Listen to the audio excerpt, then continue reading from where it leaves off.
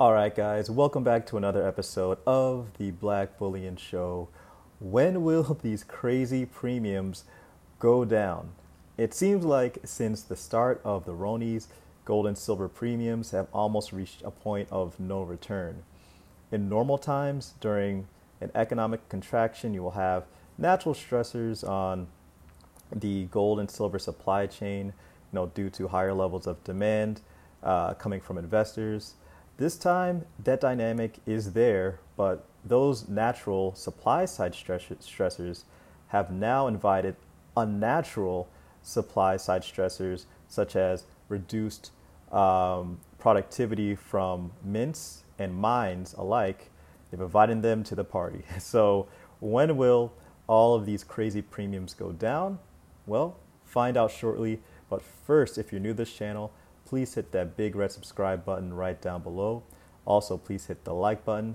Helps to get this economic evangelism right on out there to the masses to bring more people into precious metals. Okay, so I found a pretty interesting article from CoinWeek entitled U.S. Mint Making Changes to Meet Exploding Demand for American Gold, Silver Eagles.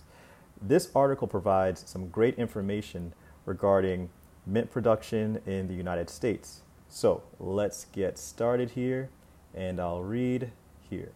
On July 23rd, the Mint held its regularly scheduled monthly meeting with the APs, and that is approved purchasers. And they did it via a telephone conference call. During the call, which is not open to the public or the press, Mint officials said they are considering producing Silver Eagles at the San Francisco and Philadelphia mints to supplement production at the West Point Mint, where bullion coins are normally produced to meet rising demand. From April 8th to 20th, Silver Eagles were made at the Philadelphia Mint because the West Point Mint had been closed due to implement safety measures to protect employees from the Ronies. To address the increase in demand, the Mint is trying to double its output of Silver Eagles from 400,000 every 2 weeks to 400,000 per week. Some additional details about the meeting with the APs were obtained by Bloomberg, which the Mint has not confirmed. According to the Bloomberg story, measures taken at the West Point Mint to try to prevent the Ronies from infecting its employees mean that production there will be slower for probably the next 12 to 18 months. The Ronies created a whole new set of challenges for us to manage, the Mint said in a document that Bloomberg had obtained. We believe that this environment is going to continue to lead to some degree of reduced capacity as West Point struggles to balance employee safety against market demand. The document allegedly also says the West Point facility can only produce either silver or gold coins at one time, not both, since the Mint will need to decide when to choose one or the other and to cope with rising demand.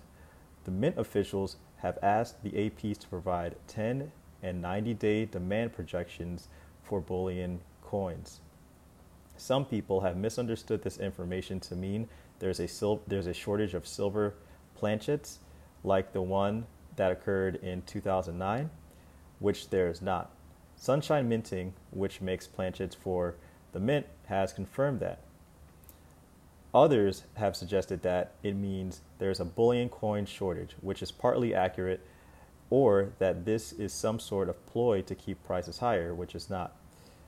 Instead, there is an inadequate amount of coins being made to meet the unprecedented level of demand. The U.S. Mint has taken and will take additional steps, including the recent return of the San Francisco Mint to full capacity and the possible expansion of bullion production to that mint and to Philadelphia. Now this is the important part. What this means for the market is that premiums should remain elevated as long as there is a gap between how many silver and gold eagles the Mint can make and the demand for these coins, and as long as more people are buying rather than selling bullion. So according to CoinWeek, mint production, and the lack of reselling will cause premiums to remain elevated.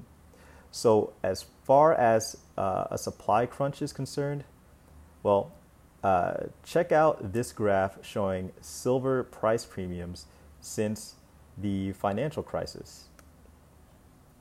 So I got this from JM Bullion, and this graph goes from 2009 to 2017.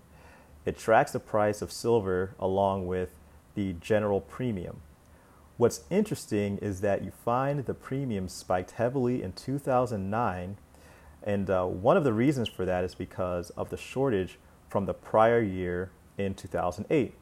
However, as prices exploded into 2011, the premiums actually dropped significantly.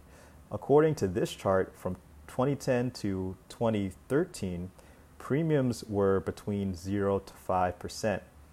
So for some of you guys actually who were stacking silver during that time, can you guys confirm this, if this was your experience between 2010 and 2014? Were premiums this low for you guys? Let me know in the comments section. I just want to learn from you and your experience. But continuing on with the chart, as prices began to drop to the $20 to $30 range, premiums got up to about 20%, almost 30% as well. The past 3 years saw an average premium of around 10%. So, well, you might be asking, well, where are we now? Well, a bit of that kind of depends on, where you're getting your bullion and what type it is, what year, etc. You'll find various premiums. I found some as low as 20% to as high as 33% for 2020 silver coins, not rounds. Now, let's return to the original question. When will premiums go down? The RONIs are the last element that we haven't mentioned quite yet. So not only has it impacted mint production, but it has also halted silver mining and base metal operations. Now remember that the majority of mined silver comes as a byproduct of base metal mines. So guys, here's my answer. We may see a slight drop in premiums next year after we get the RONI shot. That will impact production on both the mining and the mint side. So I expect to see that drop in late 2021 or early 2022. Now remember, they said it usually takes around 18 months to develop those kinds of shots, so to speak. Now, that doesn't solve the additional squeeze provided by general supply not keeping up with investor demand.